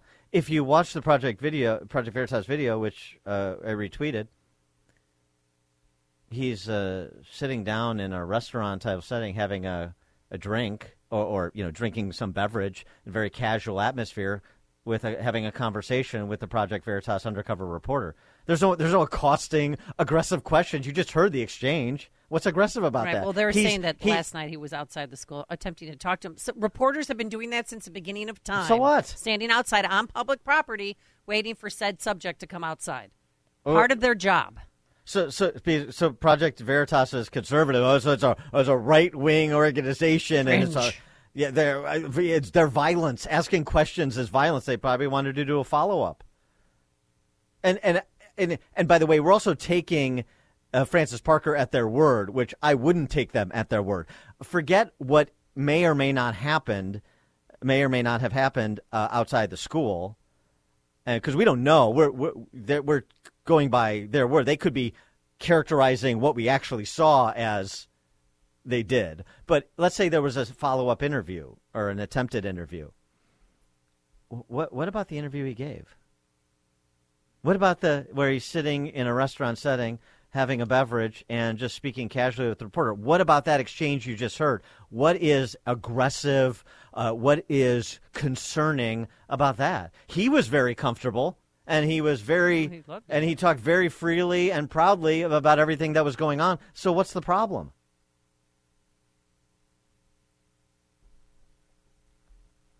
Rob in Ukrainian Village. Hey, it's interesting how far we've fallen as a society. At one point in time, I can remember my parents talking about a real crazy group called Beatles that released a song about holding each other's hand. I want to hold your hand. And there were some circles that thought that was taboo and aggressive for public displays of affection. And now, they're teaching kids how to shove foreign objects up their rear ends and how to do it comfortably. It's sick, and they should be arrested, honestly. Thanks. Thanks for the call, Rob. I mean, some people even thought it wasn't true on Twitter. This can't be true. This is a joke. What do you mean it can't be true? It is true. It's him saying it. I mean, what is confusing about this? Kevin, Austin, Texas. Hey, Dan and Amy. I work with kids at Catholic school for RE when my kids were in grade school. And you have to take a class which about how to behave with kids, and they describe what grooming is, and this is textbook of that. I mean, it's unbelievable. It takes a community to groom. It just takes a village to groom, I guess we should say, because that's what this is. This isn't this guy. This is that school and the parents. That allow it and to they happen. show you and they show you videos. Excuse me. They show you videos what grooming is, and this is like textbook. Really? It's unbelievable. Please get closer. Yeah, I mean, it's as far as how to show or introduce conversations about this, like, oh, it's no big deal, and how they slowly build up. It's completely disgusting. Thanks for the call, Kevin. All right, I think this is on the Brittany Griner thing, but we'll take this call real quick. Craig Cecil, Oakbrook Terrace. Craig? Good morning. I'm Craig Cecil. And to be honest, I represent over 267 federal marijuana prisoners here. Last year on January 20th, President Trump gave me a pardon. I was serving life in federal prison because my business repaired trucks that a company used to haul marijuana. And now we're fighting for the 267 in federal prison for marijuana. But one in particular, Sam Hansen, is in federal prison serving 17 and a half years for making the cartridges that Brittany Griner was caught with. President Biden could free him, before lunch today if he wanted. Well, why do you think he's dragging his feet? Why don't we look at the people? Pardon? Why do you think Biden's not doing it? I think there's a push and a whole lot of donations from the cannabis industry that says, we want to maintain our monopoly and we want to be able to put the black market people in prison. So as long as they continue to prosecute the people selling marijuana illegally, it enhances their profits, and they're donating lots and lots of money, including to our state officials here, because many of the big cannabis companies are based in Chicago. All right. Thanks for the call, Craig. Appreciate it. Listen to podcasts of Dan and Amy from the AM 560 mobile app. Download it today at 560theanswer.com/mobile. If you're looking for the latest news, insight into what it means, and the sharpest opinion, there's only one station in Chicago where you can turn, and it's this one. We're AM 560, The Answer. Top of the morning, Dan and Amy. We broke down some of the oral arguments in the 303 creative case before the Supreme Court the other day, particularly some of the efforts by KBJ, Justice Ketanji Brown Jackson, and Sonia Sotomayor, to conflate status with speech. Just to reset, one of the more silly efforts that was made by KBJ was this using of a photo shoot for It's a Wonderful Life as a metaphor for the issue of the graphic artist in the case not wanting to design websites that promote marriage redefinition. Take a listen. Exact same analysis to say, is the parade organizers otherwise... But Hurley was a private association. It wasn't a public business. What I'm asking you is, I have a public business. I'm a photographer. My belief is that, I'm doing It's a Wonderful Life scenes. That's what I'm offering, okay? I want to do video depictions of It's a Wonderful Life. And I'm knowing that movie very well. I want to be authentic, and so only white children and families can be customers for that particular product. Everybody else I'll give to everybody else. I'll sell them anything they want, just not the It's a Wonderful Life depictions. I'm expressing something, right, for your purposes. That's speech. What about, what's the other step? It's speech, and I can say anti-discrimination laws can't make me sell the It's a Wonderful Life package to non-white individuals. In the same way, I would say, first of all, in the same way that this court, when there is a message and a status and it's overlapping, the court would say that message wins in that instance. So I don't think that I don't have to sell it to it. I don't think that message is in that. For more on this, we're pleased to be joined by the plaintiff in the case, Lori Smith, 303 Creative, and her attorney, Kelly Fedoruk. I hope I'm pronouncing her name right. Lori and Kelly, please, thank you for joining us. Appreciate it. Good morning.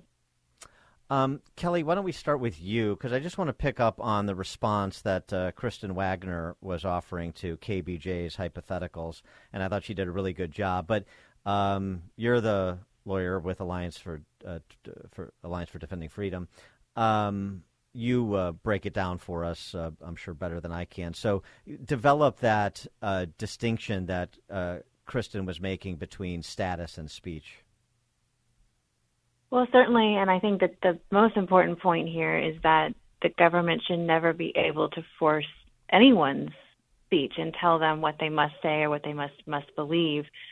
Rejecting an entire class of people, that is both illegal and deplorable. And a win for Lori would never permit that kind of conduct. So we've heard some misinformation regarding this case, but the truth about the case is that this case is about custom expression. Lori serves everyone regardless of who they are. She creates specific messages that express unique meanings through that art. And the messages that she declines for everyone. So really at the heart of this case is the freedom of speech.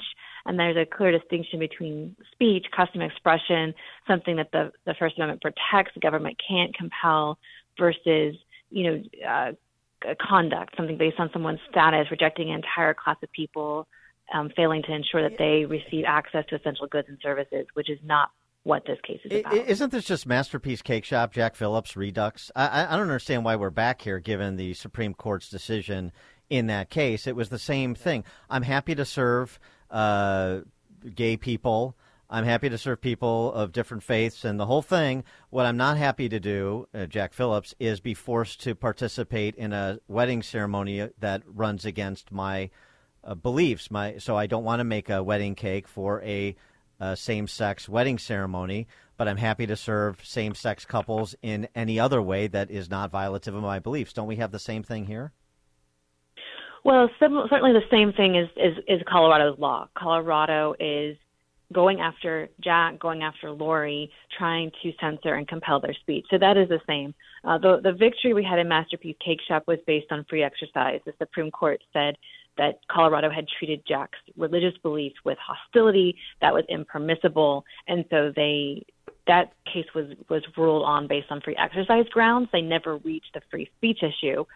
In Lori's case, the court took up the free speech issue. So that's sort of the difference that we have here.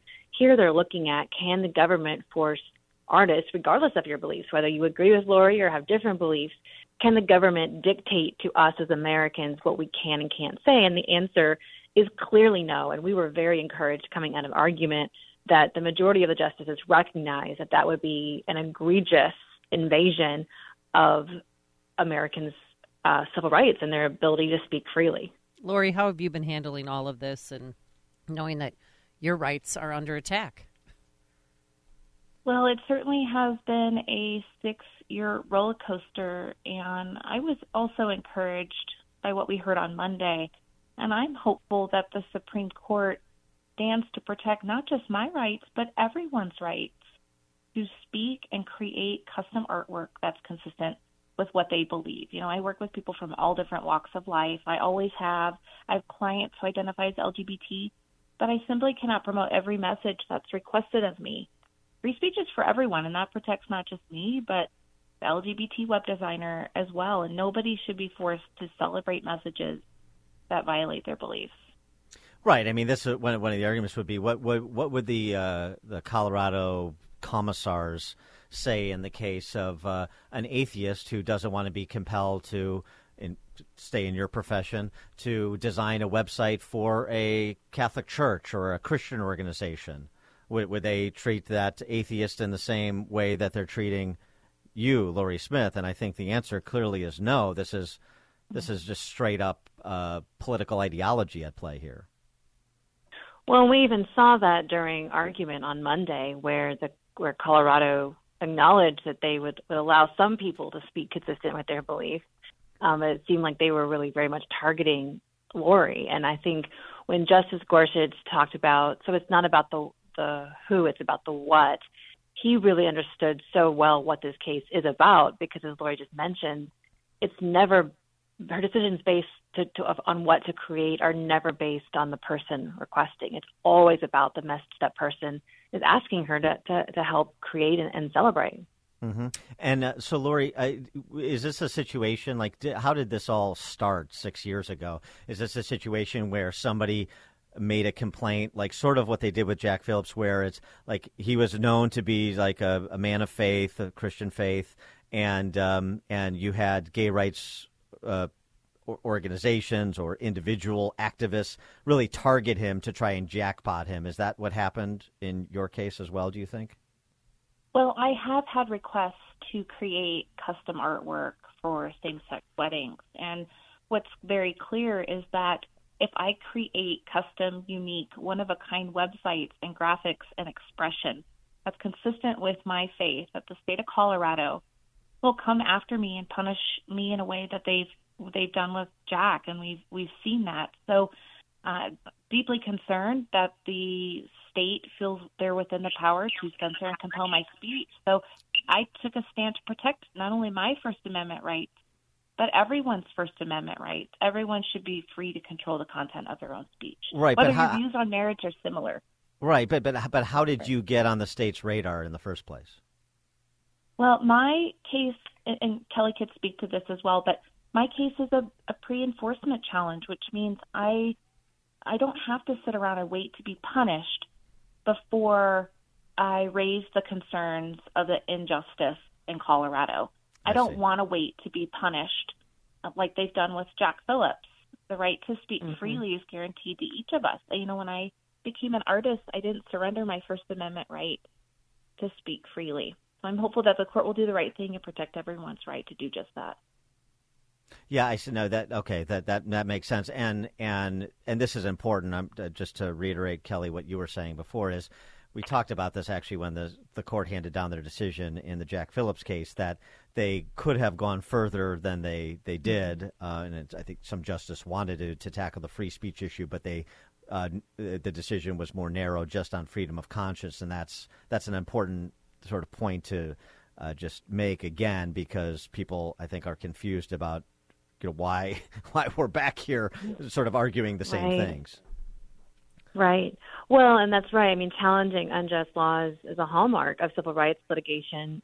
No one should have to watch their freedoms disappear or face crippling fines before asking the court to help and to intervene. And so Lori made that courageous decision back in 2016. This was before Jack's case had even reached the U.S. Supreme Court at the time, because she saw this pattern in practice being demonstrated by Colorado of going after people based on their beliefs, and she didn't want to wait to have to endure what Jack's had to endure. So certainly a lot is at stake, not only for Lori but for everyone across this country, in terms of being able to continue to have that freedom to dialogue and to discuss and to think and to create consistent with the core of who we are. And you mentioned the atheist earlier. This is so true for anyone, whether you're the Democrat speechwriter who doesn't want to write for a Republican, party, whether you're the pro-abortion photographer who doesn't want to celebrate a pro-life rally. I mean, we all have such different and diverse beliefs in this country. That's what makes our country so unique, and that's why we have the First Amendment to protect that freedom of speech. Well, we just had an incident in Virginia, sort of a Sarah Huckabee redux.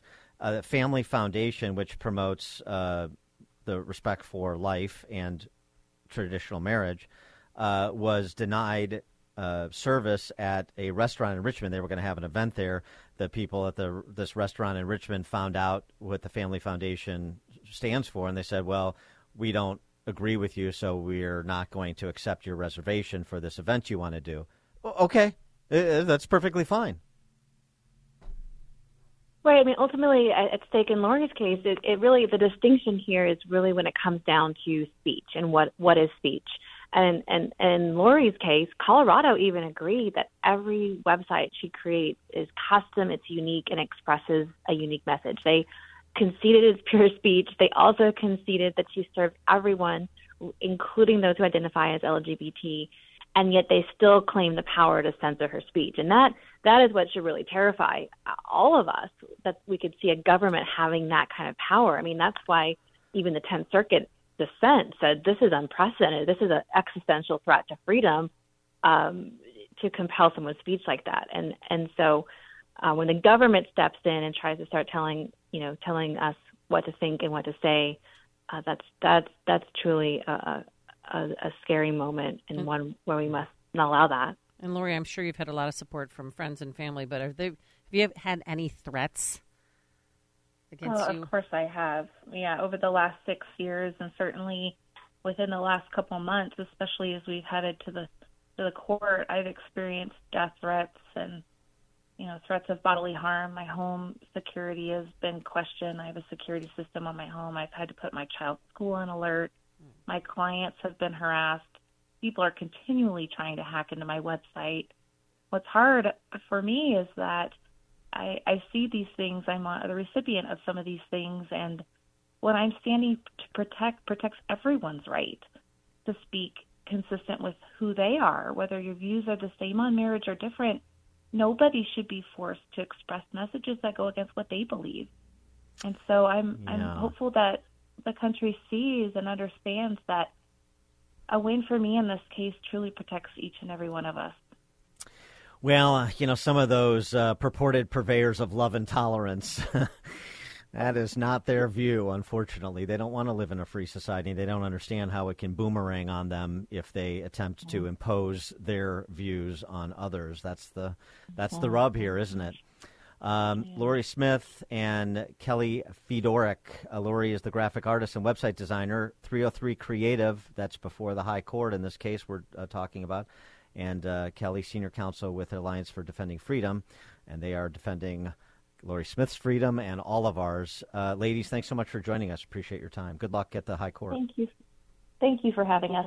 Thank you. And they both joined us on our turnkey.pro answer line. It's like a hot, steaming cup of information to start your day. It's Chicago's Morning Answer on AM 560. The Answer. Thanks for listening to Chicago's Morning Answer podcast, sponsored by Signature Bank. Signature Bank takes pride in helping customers grow their business and provide unmatched banking expertise, custom financial solutions, and the industry's best technology. So whether you're a business looking for a deposit relationship or needs a ready source of financing, Signature Bank is the right bank for you. Call today at 773-467-5600 to hear how Signature Bank can help your business grow and thrive. Member FDIC, Equal Housing Lender.